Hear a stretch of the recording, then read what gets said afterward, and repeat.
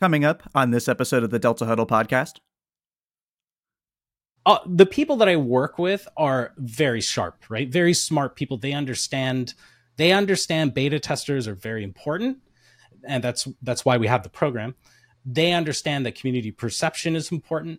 And they understand that it doesn't really matter what we think. Who cares what we think? It's what do they want? They're the customer, right? But I've been very fortunate to work with some really sharp product managers and program managers for the deliverables for a bunch of features, and be able to canvas and say, like, guys, like, honestly, I think this might be something we should probably accelerate in the roadmap. And like, yeah, let's do it. Actually, that makes perfect sense. Hello, I'm Stefan Stenrus, and this is the Delta Huddle podcast by CenterCode. Passionate, engaged communities are at the heart of every successful beta program. It's been a theme that we've had in a lot of our episodes. And today's episode is absolutely exemplary of that. Jake Francis has built beta programs with the help of these engaged communities. In his current role as GPU software dev engineer and Game On driver PM at Intel, he connects with passionate, engaged communities to help lead their beta program when it comes to graphics cards. Now, Jake is a fantastic guest, and we were able to talk about his journey from building beta programs on the back of apps like Discord to actually building out the real foundations of successful beta programs using CenterCode. His mindset of transparency, honesty, and appreciation is incredible, and our conversation was full of all kinds of great tips and life lessons from running beta programs for both AMD and Intel. Jake was fantastic. We'd love to have him on again, and I hope you enjoy our conversation. Jake, thank you so much for joining us on the Delta Huddle podcast. I wanted to start off, tell us more about yourself and how you got into beta testing. Okay, that's a very interesting question. A little bit about me, lifelong gamer, actually lifelong, 3 years old. I'm playing Nintendo, actually Atari, learning how to work a VCR. I'm old, learning how to work a VCR, all that. Always had a fascination with computers, built my own. My uncle basically gives me a computer and has Red Hat Linux on it, which is super unfriendly when you're 12.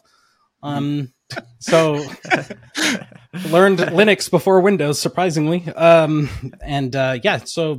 ended up, just always having this passion for gaming, especially building computers, whatever.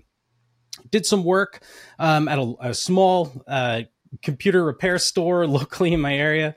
Then I went to work for myself. And then my career really kicked off when one day I just decided I'm going to apply to AMD randomly on the website.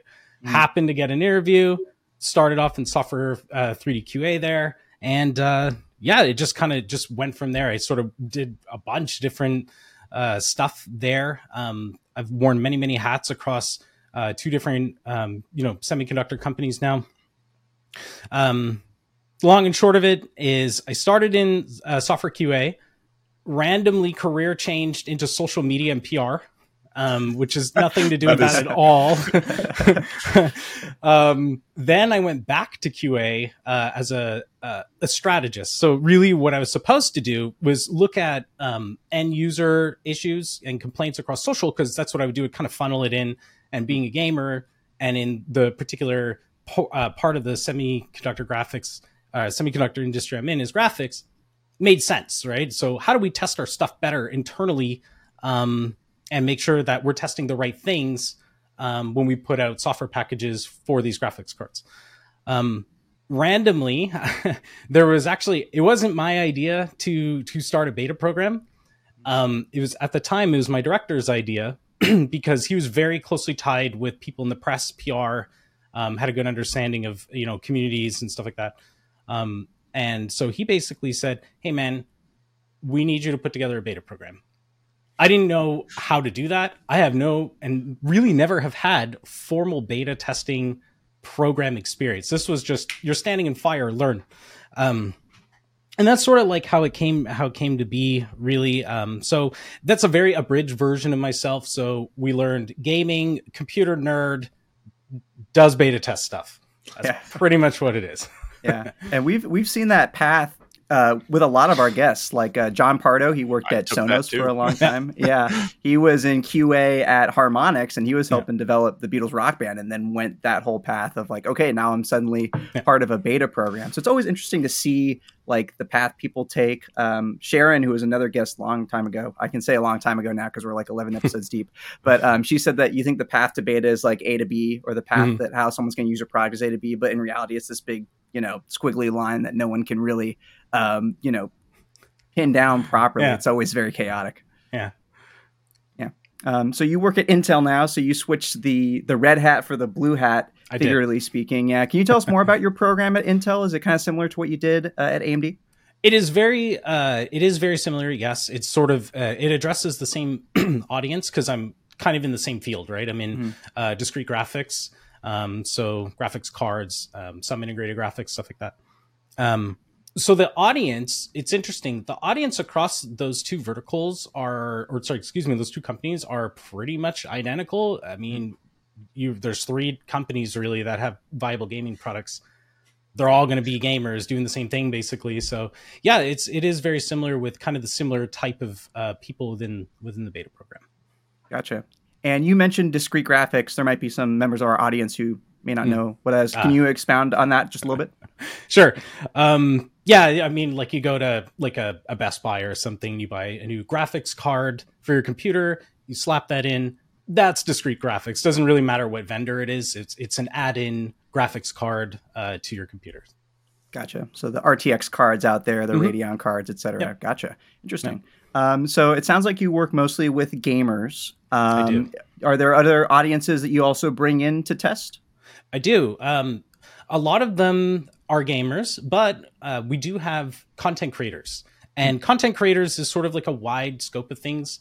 And it sort of depends if somebody is a content creator for maybe video production or a content creator for 3D rendering, modeling, whatever, right? So there's like a wide discipline within that umbrella, but we do have folks from kind of both sides into that. So yes, mostly gamers, but that's not to say that any of those other applications aren't as important.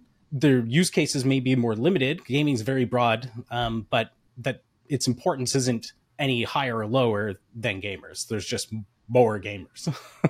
Gotcha. Yeah, I'm sure there's a wide breadth there as well. You could have people who are just playing Minecraft, right? And then you could also have people who are maxing out, the latest, Bethesda title or, just. Hey, sometimes they do that at the same time, man. Sometimes they're playing Minecraft while they're like, rendering something off of Blender at the same 100 windows open. Like those are prosumers for sure. So yeah, I definitely interact with those kind of people, and I'm kind of one myself. But my content creation days are kind of behind me. Not anymore. Man. We're bringing it back. That's true. Yeah, my camera. Just when I think I'm out, they pull me back in. Yeah. Do you think having that perspective has helped you build out your programs, whether it's at AMD or Intel? It is the sole reason why my programs exist. Obviously, like I kind of marry my own experience through the industry and just my hobbies with the community aspect of things. Honestly, I think there's kind of like this weird secret recipe of experience that you need to make this work properly. If you're doing what we do, I'm sure we'll talk a little bit more about like the types of testing we do. But really, because it's all software based, there's some hardware, mostly software. It's very, very much Delta as it's defined. But in order to do that properly, you have to understand social sentiment, social perception, but you also have to understand basic triage and debug in order to actually address your testers through either real-time communication or through center code, through bug ticket or whatever. But to be able to translate, I'm a user and I have this problem, and you bring it into engineering may look at it in a very black and white sense. They may go, well, this is this priority, right? And somebody like me being the advocate or the conduit for these testers into engineering to translate really what that impact might be, I'm able to say, yeah, it is what it is on paper, but the impact this has is actually a lot larger than we may think it is because of this experience in the game that they may suffer from if we don't resolve this particular problem, right? I'm just using game as an example, but I think like being able to do that translation into like, very heavy engineering, full, software development environment with the users, I think that's probably my strongest skill set to actually running a program like this. It's just an effective tool as well. We were just talking with Mike Fine earlier. We shot the episode earlier this week, so it's the context of when it happened doesn't really matter. But he had said one of the passions he had was communicating what customers or users were saying back to the stakeholders. And it's such interesting. Like, we've always heard the voice of the customer. Mm-hmm. Right? And voice of the customer is like a program of getting what people are saying and kind of there's their voice, there's their feedback. But there's this voice of the customer that's like inside development that's you are acting as the voice of the customer, right? Like, you're getting this data and you're communicating it back to your teams because there's not, 100, 1,000 customers sitting in the meeting room or on Zoom saying, yeah, here's my problems and here's what's going on. You're having to kind of relay that. And it's through your program, right, that you get to do that. So it's such a valuable tool for product. For sure. And I think because typically, like in my testing that we do, excuse me, we aren't really testing sort of a product life cycle, right? Mm-hmm. It's not like a start and finish very often. There might be some software projects that sort of may live for a month and then we shut it off. Most of the time, because it's iterative, a lot of these things require sort of that we're able to kind of look into the future about some of the issues that they may have, or even the feedback. And I think being able to take feedback, especially with software, and software, by the way, like a driver package for graphics, like a graphics card, is wild. It's like operating system levels of complex. It's insane how many lines of code exist in totality in a driver package. So there's always something to change or fix or whatever. But being able to do that is something that it's one of the most important things, to really properly translate and be that voice for them and say, like, we need to change this. I will add my engineering feedback on top of what I believe the user is actually asking for, right? So there's a little translation work there. Yeah, definitely. Yeah. And that's something that Mike really stressed, was being that bridge and being that conduit and being able to kind of live in both worlds. And having both the passion for the product and understanding it, but also being able to see stuff from the perspective of the audience who's using it. Speaking of audience, we mentioned that you have gamers, who are in your tests. You also have content creators. It sounds like you have 3D modelers in there as well. What do your recruitments typically look like for your tests? Is it hard to find these users? Or, I mean, at least from what I know, gamers are very passionate and love having their kind of voice heard. So is it more or less like feedback?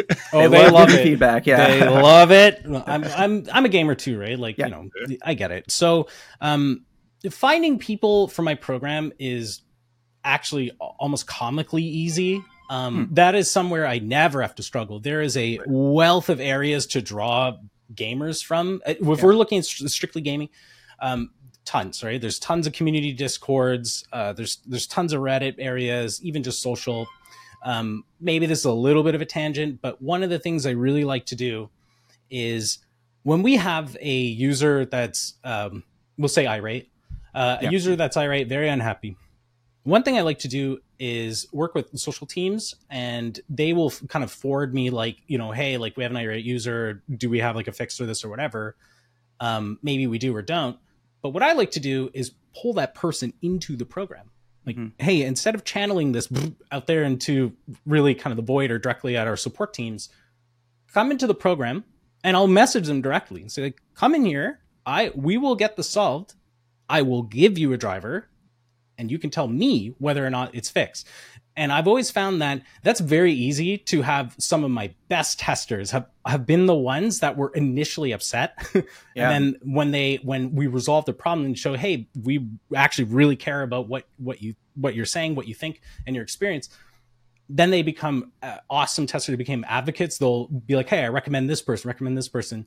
A lot of my program has just been, I make a post, let's say in the current time frame on the Intel Arc Discord community.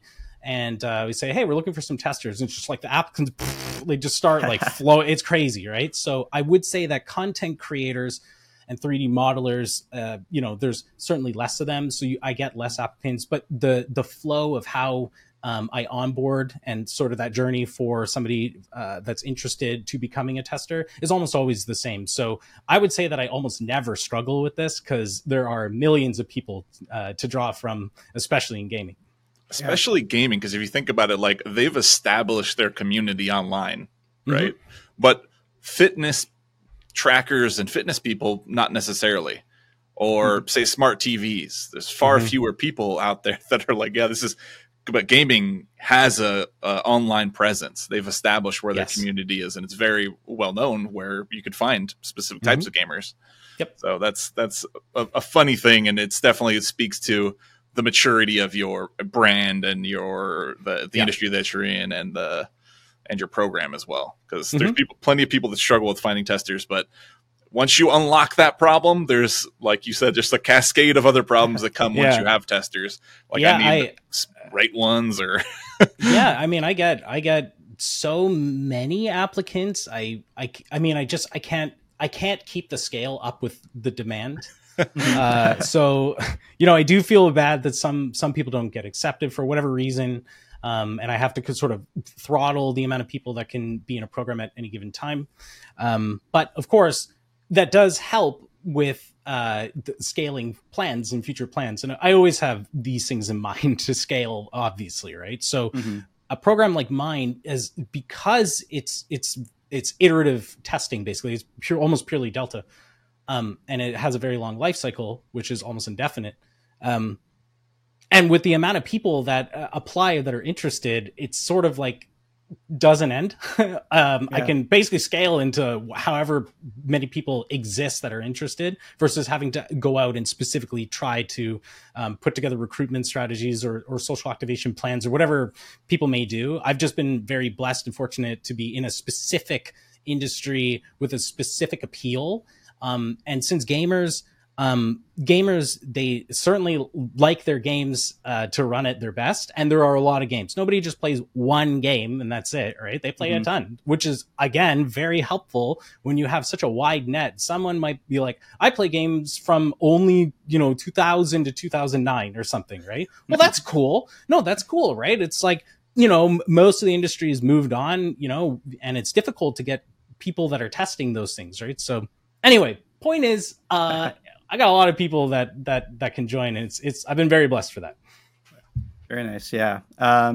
So you have this massive external audience that it's very easy to pull from as well. Do you also include people who are also within Intel? Do you guys do any dog fooding programs where it's, Intel employees? I don't know if you guys have a nickname for people who work at Intel, but no, we call it dog. Yeah, it's dog feeding. Absolutely. So I'm fortunate because I'm in such a heavy engineering environment. Dog fooders are mostly engineers, so they kind of take care of their own problems.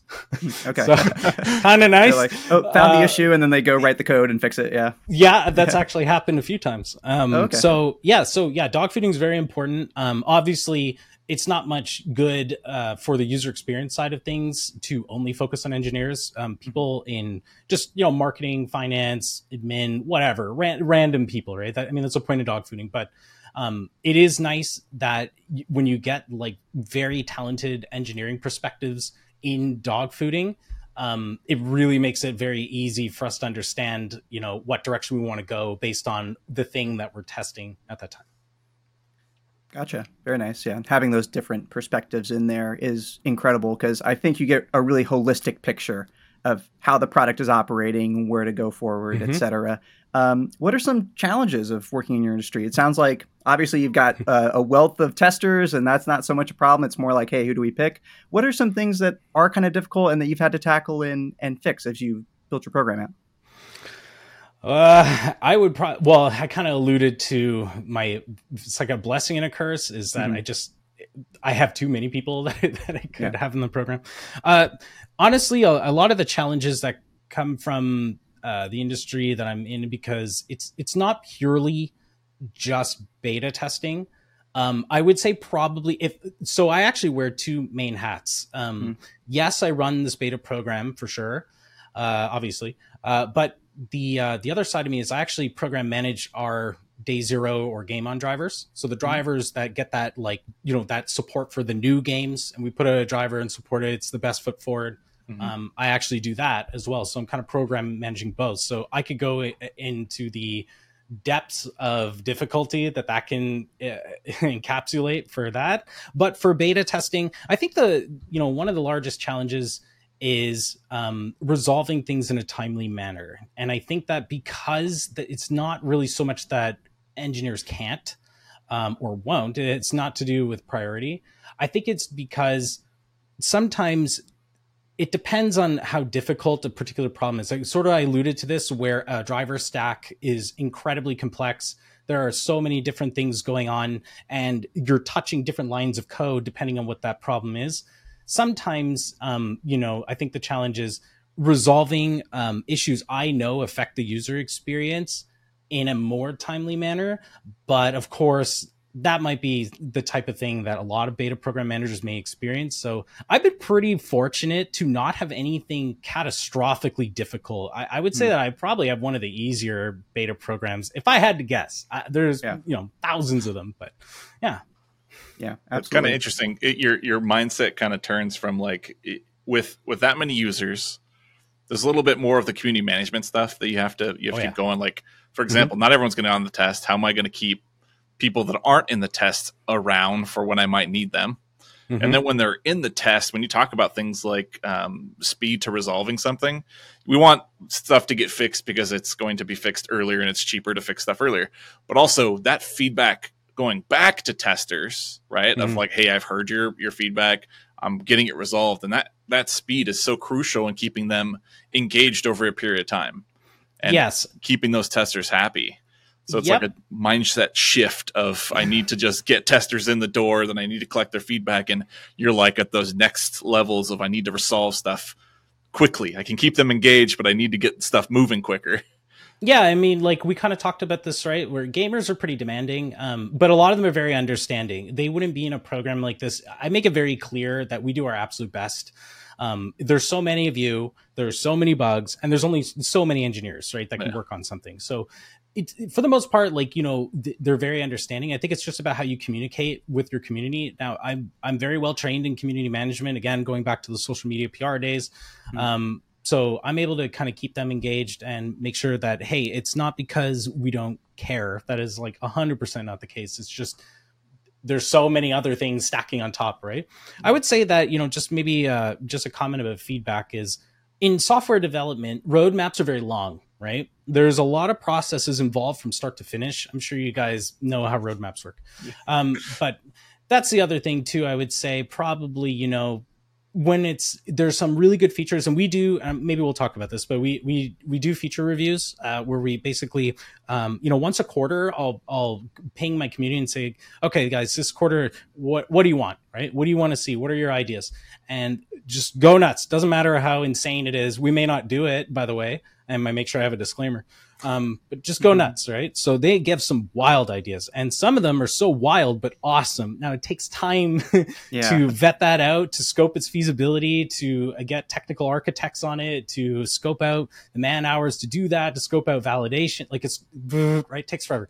So I would say that that's probably the one thing that maybe kind of sucks, because I look at it and go like, well, that can't be that hard. Like, but see, I'm not doing the driver work, right? Not developing. I'm like, just like, we'll just do that. It seems easy. It makes sense to me. They want it. Let's just do it. Yeah, they want it. Let's do it. So, but that's not to say that we haven't taken something, like for example, right?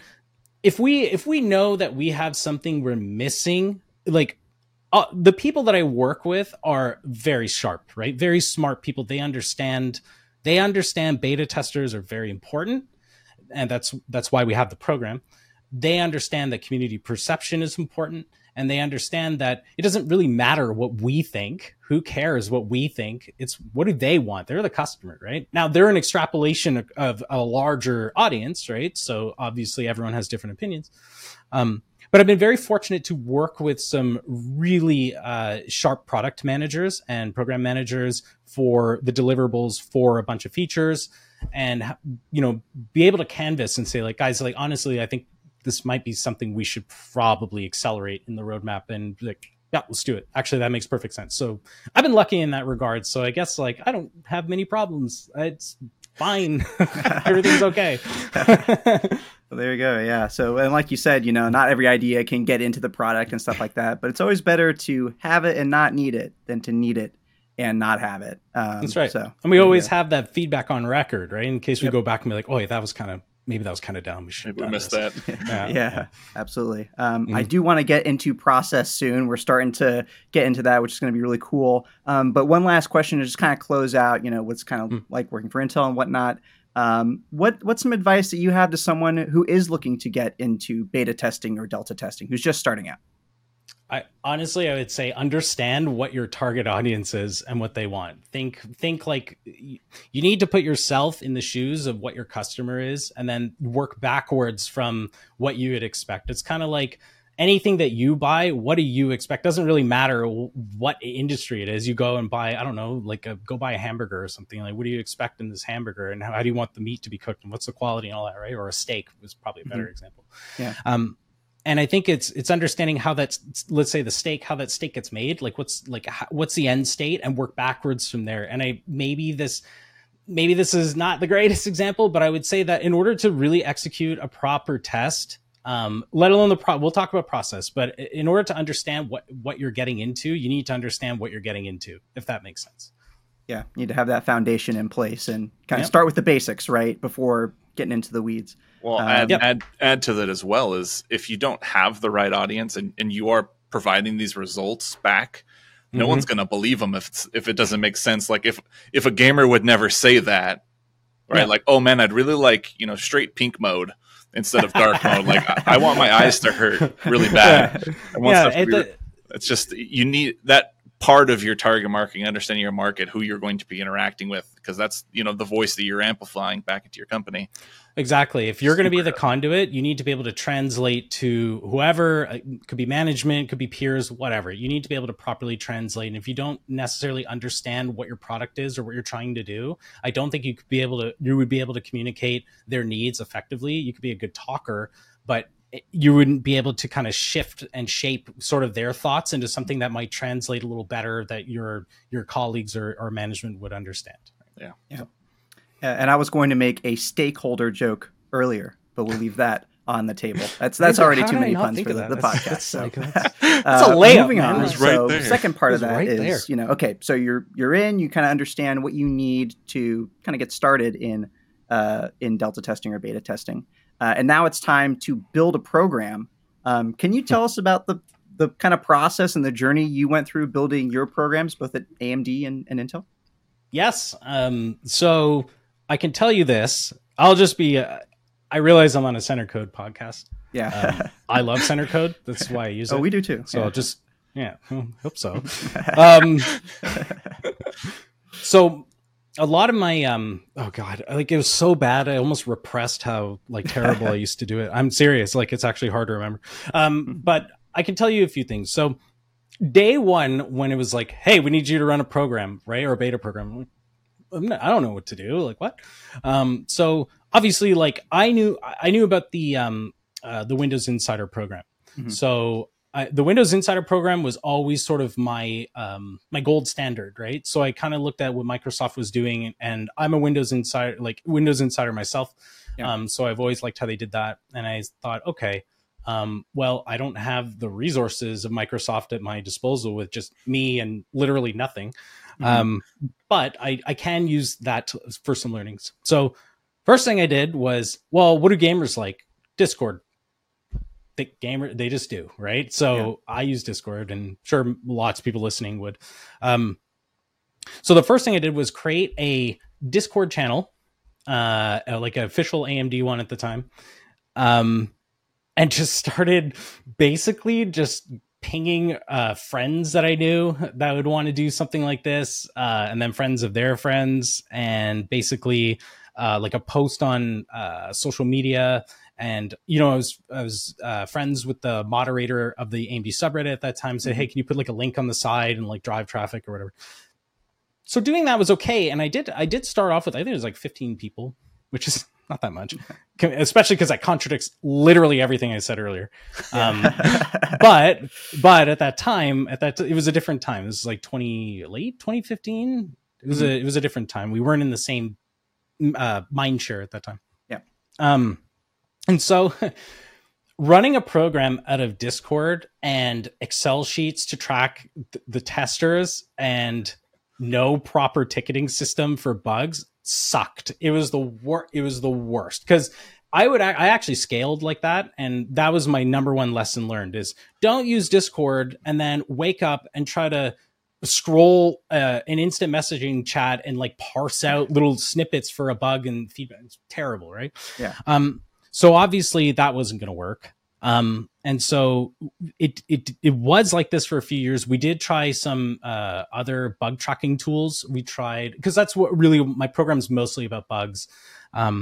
We tried some bug tracking tools. It was very difficult. It was cumbersome for the user because I'm always of the mindset that don't introduce too much friction for users, because they're just not going to care and leave, right? Like, why are they doing this unless they're super dedicated? So those bug tracking systems did not work. They were cumbersome. I also had to have IT like whitelist these accounts basically for them to log in that they couldn't even control, and then they couldn't do anything. There was no collaboration. None of this stuff worked. So basically it went from that to CentreCode. Like, that was the jump, right? It was just like, okay, one day I was like, and I didn't know of CentreCode at the time. I learned about CentreCode through Google. Like most of us learned something.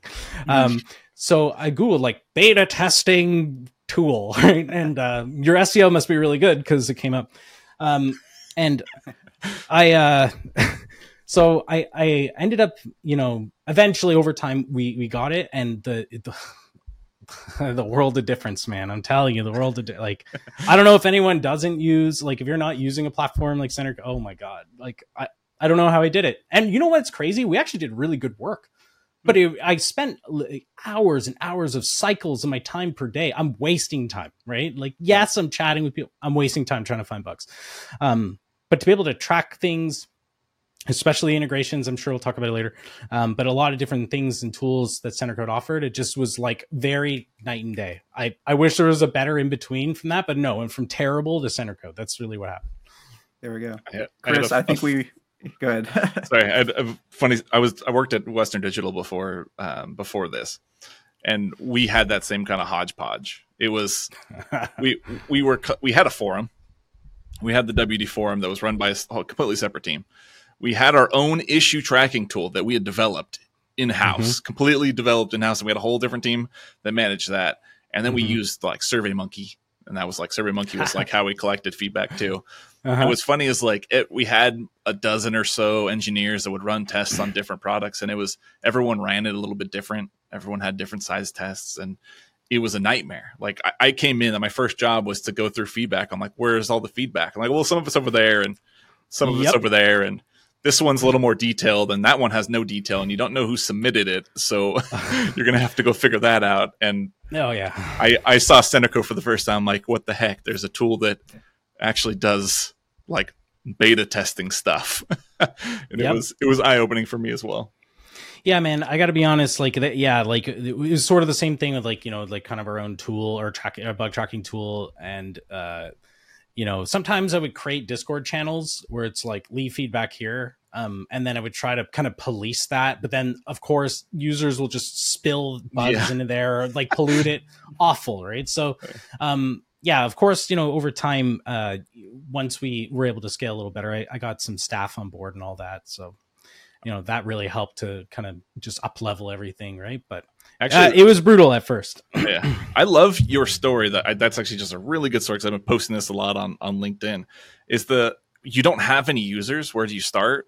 And it's just like you gave the perfect answer of, I go with what I know. I know that I have some friends that would be this. I have some colleagues that would do this. And then they have some friends and network, and who else can I try to go get? And you just you get dirty, right? You go in there. Yep. Don't expect an email blast or just one post on social is going to net you a community. And even then you said like we had 15 people. So like everyone starts somewhere. For you, the people out there that don't have that user base, go find where your network is and network. Like go build that network. Yeah, 100%. And obviously, I've always liked being in the trenches. I've always liked that, right? Like, I feel like I'm going to war with my testers, right? Like, I know that's maybe a very odd thing to think about, but no, I'm in the trenches with them. It's like, hey, like I see a bug here, and then I'm like, let me try it too, because I like video games. Let's try it. So yeah, I've always liked that. And I think from there, like that builds some super deep connections. Like, actually I'm still in contact with the original people in my first beta program. Oh, really? There's some, oh yeah. Like I developed an actual relationship with people that I've never even met. Right. Yeah, and I take those relationships very seriously. Right. So it's not like hey, you're just a tester. It's more like I try to treat everyone like a friend. Right. And show, hey, this isn't just about like, yes, you're here to test a software package, whoop-de-doo type thing, but it's like, but we can do this together, man. We're going to war. Let's find what we can find, So I've always liked doing that. So that makes me enjoy doing this so much. Yeah, having that strong community is amazing because it's like a force multiplier for testing, right? It just the testers you know by name. Actually, I have a tester that I remember from over 10 years ago. Mm-hmm. Funny enough, he worked at Intel, and he was a tester on W's community, and it's like our engineers knew him. Like everybody that worked on the product knew that tester's name. Like, oh, it's feedback from him. Let's go get it to the product person to say let's get in. What release are we getting it in? And it's just like, yeah, there's those testers out there. Oh yeah, and that, especially at AMD, there was a few notable ones where it's like, because. So we would basically use the Jira integration, and we set it up so that we'd push like the username and all that stuff. And we had a dedicated team specifically crafted to address end user issues as a result of the beta program, by the way. So I'm sure maybe that's very interesting. But essentially cool. they would see this person's name and be like, yeah, like immediately send this to debug. Like we don't have to put any actual reproduction work on it. Just send it over. It's valid. Like that. It was kind of nice. It was just sort of your point, right? Where there's a couple people that are like, that person's legit. Let's just send it right that through. User. Yeah. Yeah. And they know it too, because I tell them that. I'm very transparent, right? Obviously, I'm not going to share something NDA or whatever. Yeah. I like my job. But I'm transparent with like, why something doesn't get fixed or couldn't be fixed or it's taking too long or what was the fix, right? So I've always found the community management side of things very interesting, and I think is the sole reason why my program even works is to make sure that they're engaged. They're not faceless drones behind an email that we're real-time chatting, right? So yeah. Very nice. Yeah. Just building that trust and that understanding between you, the testers, and the engineers. It's like a very nice positive feedback loop that just keeps feeding itself, which is great. What he was mentioned. Go ahead. Sorry, one more thing. What you're saying is like that faceless black hole. Like that's a lot of beta programs out there. Like there's programs that just have those endless email inboxes. Like if you got to just submit feedback in like some app and it just goes to a email inbox that's never going to get responded to. People don't want to be part of that. They don't want to continue to be providing feedback to someone that's not listening or to a company that's not listening. And beta programs, especially beta program managers or people that actually run these tests, being the face and interacting. That's what successful beta tests are. Not, I just did a test and I got some feedback that went into a hole that I didn't use. Like that's not contributing to the success of the product. That's not building a team of evangelists or advocates that are going to recommend for future products and all kinds of stuff. But yeah, I think honestly, it is part of a retention strategy, right? And I think it's kind of like maybe painfully obvious, but if they never hear from you or they're just sort of left to their own devices with no contact with, or the importance of what they're doing isn't understood to them. And they do need to be reminded that like, guys, like everything you do, it may seem so small, but it actually matters a lot. So stuff like that is really part of my tester retention strategy outside of, obviously like, giveaways or whatever.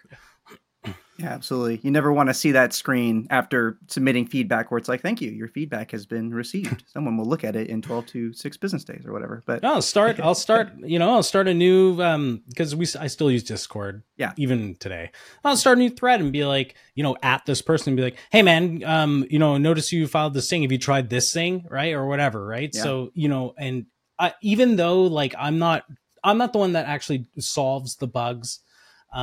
It does help me again with that translation. Right. Yeah. And because when I take their feedback or mostly bug submissions, it helps me understand that priority, right? So it's like a nice feedback loop. It's like they feel they're being talked to directly by me. My thing says like beta manager, like they know who I am.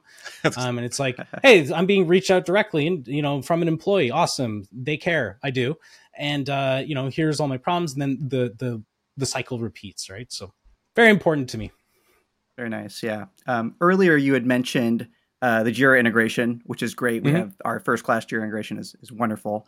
Wanted to touch more on that as well. What are some of the tools that you use within Center Code that, really power the success of your program? And are there any other integrations beyond Jira that you use with Center Code to really get that communication and that lack of friction going? So I've made good friends with a few people at Center Code. Shout out to Tony, by the way. So Tony knows I do the weird stuff with integrations. Like you give us an API, what stupid things can we do with this? I think maybe a really good example is on the, I believe on the integrations guide page. It's somewhere I've seen it. I promise you it's there. Yeah. There's a guide how to basically create a bot that interfaces with Center Code API on Discord.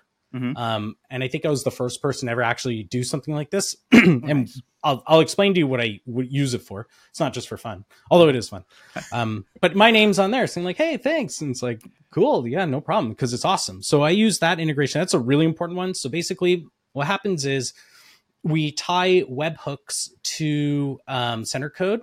And then we feed that into Discord. So when somebody submits a bug, it goes on Discord. Because one thing I've noticed is that my community especially will respond faster to things on Discord, right? Now, Discord sucks to keep things organized. So I make sure that, hey, make sure you click that to respond to it or whatever it is, right? To upload it or add a reply. So everybody knows that. That's well documented for them to do. But one of the cool things is we create a forum channel. And in that forum channel are multiple threads. Each one of those threads is a bug submission and feedback. So we have 2 sections for that. Functionally identical though. And what'll happen is when a bug is submitted, it's raised as new, right? And then if something happens or a status changes, I change it and say like in progress, which basically means, hey, we reproduced it and it's internal ticketing now. Engineering is working on it.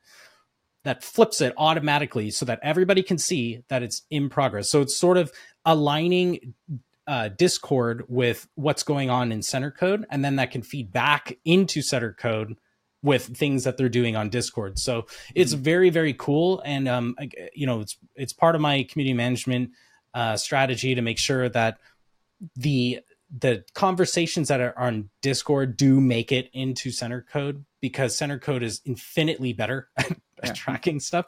But I do want to make sure that the testers are comfortable with something that they understand and they're more engaged with, because it's not taking them off platform somewhere. Right. So, I think that's been one of the best tools that I've put together. The Jira integration was mission critical. This was something that I set up at AMD where we, basically had a synchronization pipeline where if something on Center Code was submitted to Jira, then the status of Jira would reflect back into Center Code, and any comments reflect back into Center Code. And then any comments in Center Code goes into the ticket so the engineers can see the beta tester feedback on it. And if they add more stuff, including attachments and everything, that was the best thing I've used. And it was so smooth. And it made it basically because really once I looked at a ticket, or one of my staff members at the time looked at the ticket and they go, yeah, I've reproduced this, or yeah, this is definitely valid. We set a macro status that basically says send to Jira, right? And once it's sent to Jira, that's it. Hands off on the center code side. It's completely synchronized. So it means that I don't have to go back and manually change the status and try to keep like a manual synchronization of what's the internal engineering ticket status versus what's the center code status, is how stale is it, right? And I did have macros set up to try to help me with that. But once that Jira integration was in there, it basically just saved me from backtracking entirely. It's like the ultimate solution to my initial Discord problem. So tickets there, it's hands off once we send it to engineering. That was one of the coolest things I think I've used with center code to date, for sure. It allows you to track because we need status, right? When we collect feedback, if we just add feedback, it's just a pile of information. Yep. Status allows us to understand what we're doing with the feedback. So if things are getting resolved, boom, counter for ROI right there. We found something and fixed it, and it's useful. Exactly. And also, like, because we have to close the loop, right? Like, you can't just like have center code in a vacuum. The tester's not going to always pay attention. Like, let's be honest, they're not going to pay attention. They're not F5ing the page looking at what the ticket's doing, right? Yeah. So we had it so that basically the Jira status would change, the center code status would change. It would be aligned to the same status. So let's say it's fix implemented. It would be fix implement, or in Jira, it'd be fix implemented in center code. And then what will happen is we set up a macro trigger based off that to email the tester saying, hey, dude, we fixed your problem. Please test this driver. And we also had the Discord part that would send it into Discord into a fixed issues specific channel so that people could see like, oh, it was fixed here, or the original submitter would get an email. So like everybody, I tried to like blast it without being annoying about it. But basically everybody was able to kind of keep in lockstep, because the chances are if one issue is valid for one tester, it's going to be valid for 100% of them, basically, right? Unless it's some specific software interaction on their computer, which is pretty rare. If it's a driver problem, it means it would affect literally anyone that's maybe playing the same game or has the same graphics product.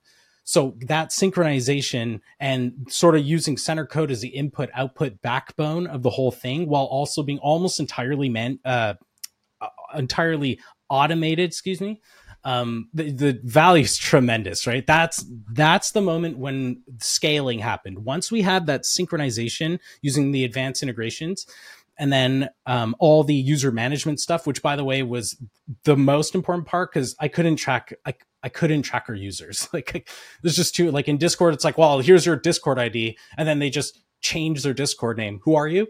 I don't know you anymore. Yeah. Right. So the user management part of Discord of center code was amazing. So all those things combined is what allowed me to scale. So if we're talking about what are the integrations that are important to you, I'd say all of them. I mean, all of them are useful, right? So I think in my case, especially being in graphics engineering, well, I'm going to use the API for any stupid thing that we can think of, right? So pretty much all of them, yeah.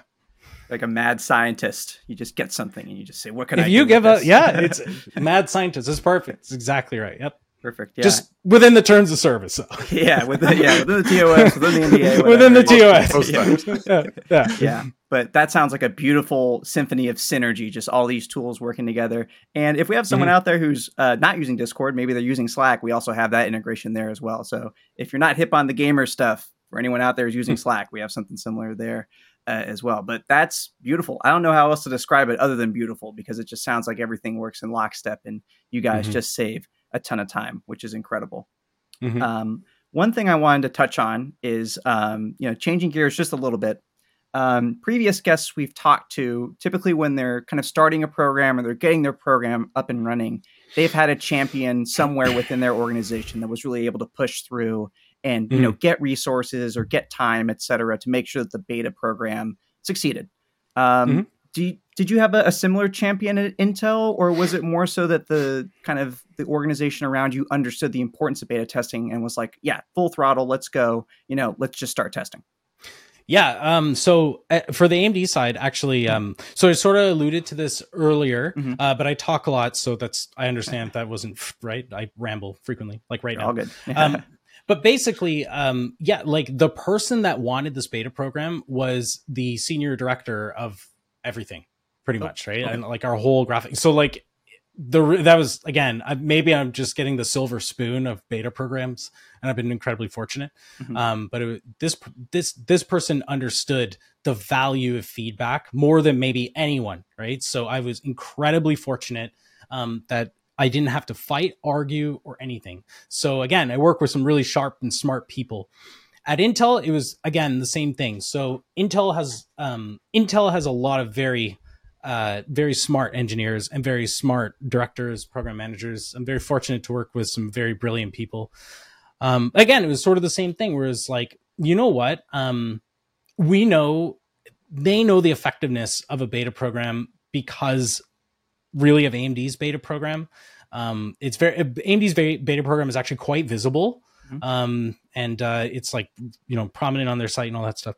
So it's understood that obviously there's definitely some huge value into a beta program. And of course, it's not like nobody didn't know that I ran AMD's beta program, right? So It just sort of made sense. It's like, it's very valuable. You've done it before. Maybe we should do this, right? So again, I didn't really have to argue. I didn't have to ask for it. This was something that was basically suggested on my behalf, which was very cool. Maybe backwards from how maybe some other people do it. Maybe I'm just the odd duckling here. I don't know. couple people are like that. There's far more out there that do not have a whole lot of buy-in. They have programs, but not full buy-in. Yep. Most people understand they need to do beta testing. Most people don't understand they need to do beta testing well. And you seem to have gotten that lock-in of, we understand that we need to do it well. It's really simple. If something annoys me, it's going to annoy everyone else. Yeah. That's it. Honestly, I wish that's it. I wish it was more complex than that. Yeah. Yeah. So I actually kind of want to flip the question on its head now. If you had to go to someone, maybe a program manager at a different company, and you had to sell the value of a beta program, where would you start? What's the argument you would put forward to say, okay, this is what we need to start testing? Well, I would probably, it depends on kind of what the program is. But I would say that usually in cases like that, I think it's more tied to ROI than anything else. If you can almost attribute like headcount to ROI and kind of go from there, that's how I would do it. For example, it's like, hey, if we get 50, beta testers, and let's say they're doing it out of charity, we don't have to really kind of give anything. And they can provide us some valuable feedback, and then we can iterate on whatever that is and give it back to them. It's basically like having another QA department, right? Yeah. That's not how I see it, but if I had to, that's probably the approach I would go to. I've been very fortunate. I didn't have to do that. But I think that tracks with what we've heard from a lot of people, is that beta is kind of naturally born out of QA and support, and it kind of becomes that natural evolution of like, okay, we really do value support, and we do value what QA does for us. Let's evolve it, right? I don't know why. We're gamers. We're thinking about Pokemon. I thought about evolving a Pokemon, but go ahead. Yeah. No, it's just like, look, QA is kind of throttled by their test cases, right? QA executes more like, they could be a farm or lab or whatever, but let's just say for simplicity's sake, they're serialized and they're also unit cased, like what they can do in a day and in a given period. Well, at least in my case, our testers are just like, just YOLO. Because like do people still say that anymore? I don't know. But our testing it's coming back. Now they do. All right, here we go. I'm bringing it back. No, all our testing is black box, all of it. Right? It's just like there's not. I like having a very thin like construction of what we're supposed to do. And there's times where I'd be like, hey, this is important. I know it's affecting a lot of you. Please follow these steps. But that's really kind of it. Part of the joy is, here you go, some loose guidelines. I do use the test punting tool in Center Code. I do use that, and I use all the features and all that stuff actually quite extensively, but mostly for a different reason. But I think that's kind of like the main key difference that I enjoy so much, right? And I get to stress that really often, where it's like, listen, man, people are going to find the most random stuff. We will never find what users will find, no matter how good our test cases are, no matter how good our QA team is. their users are just going to do stupid stuff that breaks a lot of things, right? And that's the joy and pleasure of the whole thing, is seeing like, I would never expect what this person just did, and yet we were the ultimate masters of the corner case, right? But those corner cases sometimes aren't corner cases, and sometimes they're actually an escape, right? Yeah. There's times in my prior beta program where I had testers that would find such incredibly high value issues, like crazy high value, that changed the course of some development for certain, I can't really get into it, but certain things, right? And it was so impressive. Like, you know, we rewarded them well for that and things like that, but they're just going to do stuff you don't expect, right? And what's fun is taking what are the lessons learned from what this user just did, and how do we put that into our QA testing? I'm sure, I would hope most beta managers do that. But that's really kind of the fun part about it, is like, look what we found. Haha, right? So it's just kind of fun to mess with the QA team with stuff like that. So, I talked about that on a previous podcast. I don't know at this point, because we've been doing them for almost a year. But we found a beta tester found a bug, and the initial thought was it's totally a corner case. It wasn't listed in our test plans. A user streamed YouTube for 6 hours continuously, and at that point it was causing a memory leak, and the unit would freeze, would lock up, and the only way to get it back was to restart it and do a reset, because it wouldn't play anything from that point on. And it's like, that wasn't in our test plans. And it's like, well, is streaming for 6 hours a corner case? And it's like, well, definitely not anymore. Maybe, 10, 15 years ago, it might have been there, but there's no way that there's a world where that's not a valid case anymore. Yeah, absolutely. And I can safely say we internally account for that greatly. We have insane burn-in tests for things like that. Moving on to project management. What is your strategy for tackling a new project? Let's say, you've got a new driver in your hands, or there's a new product that's coming out. What are the steps you usually go through to say, like, okay, let's get ready to test this thing? Yeah, I think, probably your standard stuff, right? Like, what are the program deliverables we're going to do? What's our, an on-shelf date? Could be a product, could be the driver, and create a work back schedule off that. I don't think I really do anything really terribly different than most program managers or project managers would do. I think it's more about soliciting. It depends, right? Like, it's soliciting the audience to make sure that within even my own testers that I have the right audience, because it's not always just about gaming. And again, people's interests are different. So it's kind of the standard approach, right? You have those deliverables. How are you going to collect the data? What is that data collection look like? What are you doing? Like, what's the story you're trying to tell with whatever data that you're collecting? What is the intervals and milestones that you're creating to collect that data? And also setting up, of course, like, your weekly syncs or whatever like that. I think everything that I do is going to be pretty bog standard stuff that you've probably heard a million times. I don't really do anything different or special. I do use the feature planning tool. I do use, the test planning tool with features in it. And I make sure that I have a project set up specifically for that, with all those features put in and all the expectation. What is my documentation? What are the expectations for the test? If it's not iterative, then yes, I'll go through like all the standard steps, right? And also, because if it's a specific type of test, it's not going to be, at least for what we do, it's not going to be black box. It's going to be very structured, right? So it'll have like, okay, I'll take the, the DDP or the developer test plan. I'll look at QA's test plans, and we'll keep aligned. Like, okay, how is QA testing it? How's development testing it? Borrow elements of those, and then create my own spin on it based on sort of the user point of view of things, right? So it's not just like, I don't know, whatever, like run a game, set to medium settings, play 5 minutes, close, run again, run on high. Users aren't going to do that. It's boring. Okay. But it's basically like, for them, I may change it and say like, okay, guys, we need you to run, I need 3 people on low, 3 on medium, 3 on high. Can you guys run this game on this driver for, I don't know, like an hour, record your performance capture, and then would you mind flipping to this driver and record it again, and let's compare, right? And grab all that. So it sort of depends, but I think in totality, I'm not doing much different than other program managers, to be 100% with you. It's just what I do for specifically my audience, maybe a little different based because we do kind of weird stuff.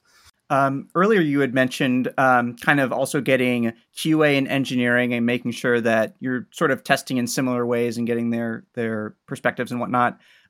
Is there a lot of that at Intel? Do you work very closely with other teams and there's a lot of transparency? Is that kind of how it is with your program? Oh, yeah.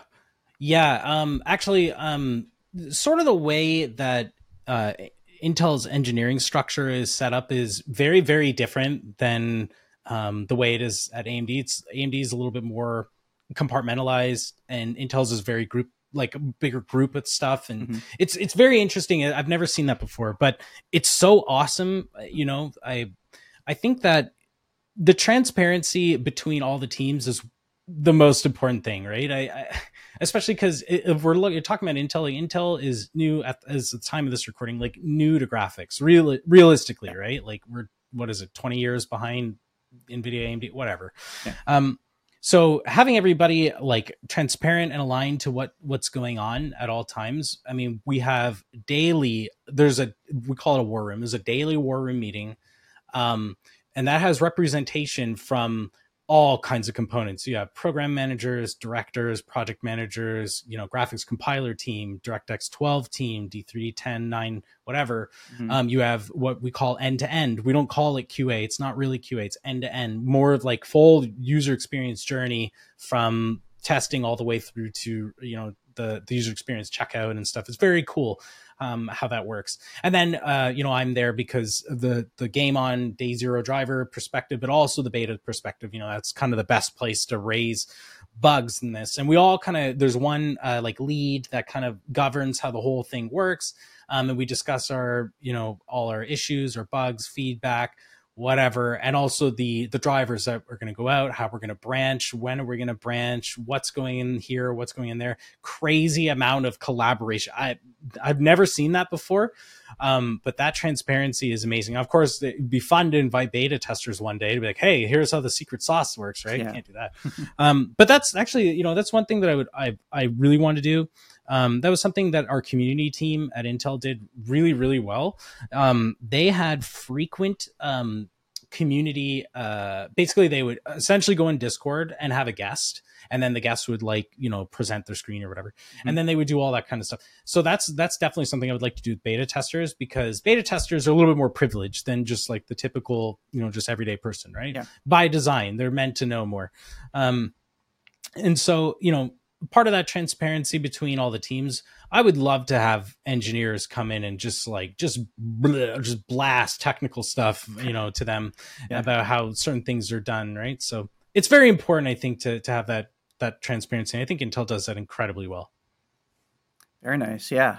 And it's good to see. I mean, collaboration is always music to my ears. That's one of my favorite parts of Center Code, is the fact that you just can get in there and get the testers collaborating with each other, collaborating with the program managers. Sometimes you do have those engineers coming into a project and saying like, hey, can you reproduce this, et cetera. So I think that's something that's really cool. It's really cool to see that Intel like lives and breathes it. Like you said, you have a war room and it's like all the representatives are there. It's almost kind of like, I feel like I'm like technology Lord of the Rings or something. It's like intense. It feels like that, yeah, except because there's a lot of people talking, so it can get you, as you can imagine, can get crazy sometimes. But no, we do have, there's Intel employees that are currently just as normal users in the beta program, right? And it's fun from that regard, because they're almost exclusively engineers who do this. But they'll go in, they'll report amazing bugs. Like they are so like way above and beyond using sometimes they'll use special tools and whatever. But it's very cool. But sometimes they'll go and collaborate with testers. And that was a huge problem before, because technically Discord, the way we use it, is great for that real time, but no way for a snapshot in time. So normally, like I kind of mentioned earlier, on Center Code, we have let's say our bug ticket. And then even if we're talking on Discord, it's like, cool, put that on Center Code. right? Here's the link. It's like the way the webhook works, it links it and they can go straight there. They don't have to think. They don't have to just no thinking, just click the link. And they go and they put all their, let's say that maybe some performance logs or like crash logs or whatever, and they keep it all there, and they'll reply to each other and be like, hey, I tested this, whatever. That collaboration helps me a lot because for two things. One, I don't have to do anything, so that's great. And then two, it's nice to have the community aspect of them just collaborating across Center Code, especially when it's in various different places and you can kind of see the same testers. That's how you kind of know. I mean, I have metrics to track kind of those Center Code does this. But just seeing them like across and just helping other members and stuff, it's awesome, man. It's great. Starting to wrap things up in general now. One thing I wanted to ask was, how has your program positively impacted Intel? And also, what was the positive impact that it had on AMD? Well, I'll start with AMD because that's when I was running it the longest. Yeah. Well, I can tell you, I won multiple director and executive spotlight awards there as a direct result of the beta program. That means cool things, a bonus, a plaque, and a satisfaction that my program is making such a significant impact to the company that they did give me more and more resources, right? Mm-hmm. More staff. Like I said, we put together an entire, basically end user focused, end user experience team, because at the time, many years ago, brand sentiment wasn't great, particularly around driver software. I don't think that's necessarily a secret to anyone. Mm-hmm. And so that was one of the first things that we did. We started to really turn around user sentiment, because once we put in this beta program and then we started to get more and more users on board, well, we were able to use that agility of them testing stuff and our response agility to resolve it or integrate their feedback and start to really turn that around, right? So it wasn't just like, hey, we need to develop more unit tests or test cases or whatever internally. That's when the beta program really started to hit its stride. I would say like about a year after it was incepted. So I think it impacted AMD significantly in the driver perception part of things. And I was very, very proud and still am proud of the work we did, of the community that's still there, and the community that is growing there. Because, obviously that was my baby at the time. So I'm very emotionally attached to it and the community, and also my former staff that's still there. So tremendous impact to AMD's driver sentiment, at least. And in turn, its quality. Yeah. Intel, for sure. Intel is kind of, we're more in the feedback phase. So Intel's driver is greatly improving. Again, none of this is a secret. You can Google this in 2 seconds. Mm-hmm. Intel's driver, when let's say our latest graphics card launched, it was not in the greatest state. It wasn't terrible. There's a lot of room for improvement, but we're new, right? Yeah. We're new to this. So it can be a little forgiven. And thankfully, the community at large, like all community, has kind of looked at it and said like, they're new, whatever. So, but as far as the beta program goes and the impact it's had, a lot of it has been feedback, right? What do you not like or do you like? Because we're kind of in that young stage where it's a little bit more malleable in like what we can and can't do. Yeah. And our response is actually quite fast in terms of roadmap stuff relative to maybe my prior engagements. And so far it's been awesome to have people that are taking a chance, especially beta testing on really kind of our first consumer card, right? And there's going to be teething pains, and there were teething pains, but through their feedback, especially on product feedback, not so much driver feedback, which is very odd because that's flipped around what the program's supposed to be. Product feedback ended up getting kind of the most attention. And from that product feedback, we were able to do things in our roadmap in the driver to accommodate what they were asking for. So I think it's still young at Intel. I think it hasn't even been a year yet. So it's still young here, but I already know that if it worked, if it worked here, it's going to work here, right? It's just a matter of whether or not the strategy and the execution and the resources are put in the correct place to do the good things that we did at AMD. So ultimately, I think it's going to have a huge impact. It's still in that building up phase. Like, it's kind of funny how I say like, oh, I have too many applicants, but yet I'm so slow to roll it out properly, right? Yeah. But that's kind of the plan, right? Like, it's to slowly do it right, slowly, piece by piece, and then go from there. So yeah, being able to be in that spotlight, to have yourself be known, obviously, great. I think a lot of people want to be seen and, be recognized for that, but also just having that transparency is incredible. So that's excellent. And final question, which is sort of the other half of this, is how has Center Code empowered your programs to succeed? Yeah, I think I kind of I rambled into this a lot, times. but I do that a lot. I'm very sorry. It's all good. It hurts our feelings so much. Yeah. I'm not a very corporate type, like I'm not gonna, I've always been that gamer minded, gamer centric. So yeah. I answer things in a very crazy way. I'm better when I email though, because I can collect my thoughts. No, I obviously just literally everything. I think if I had to choose one specific thing about Center Code that helped the most, and not the integrations are the best thing, but the most helpful thing, user management, without even a question of a doubt, right? Being able to have an onboarding path, being able to filter applicants, being able to track where they're from, did they sign agreements, and assign them keys, and check their performance, right? Their login activity, and assign points, and figure out who my best testers are. Hugely important. I don't think anything I've seen prior to Center Code would have helped me scale, because when I first got Center Code, it wasn't about how many things can we support with internal resources. It was about, I literally cannot track this many people, and I don't know who's agreed to the EULA and the terms of service, which are very important, because if one of our software just deletes their computer and it had their entire fiscal year of taxes on it, not our fault. You agreed to it, right? But to put it in a very blunt way. But having all that in Center Code, and a way for them to just go to a very specific place, go and apply, and then yes or no, are you being accepted, and all the kind of the communications part of the user management, huge. I would say that's probably the biggest thing. That's what lets us scale, for sure. Awesome. Well, Jake, this has been a fantastic conversation. You were technical, honest, relatable.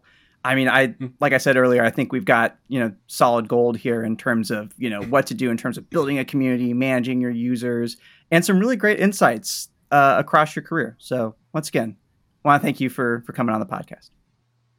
Thank you for having me. It's an absolute pleasure to be here, guys. Absolutely. Thank you for listening to the Delta Huddle podcast. If you enjoyed today's episode, leave us a like or a 5-star rating. You can also find us on Spotify, Apple Podcasts, YouTube, and anywhere else you get your podcasts. We'll see you in the next episode, and happy testing.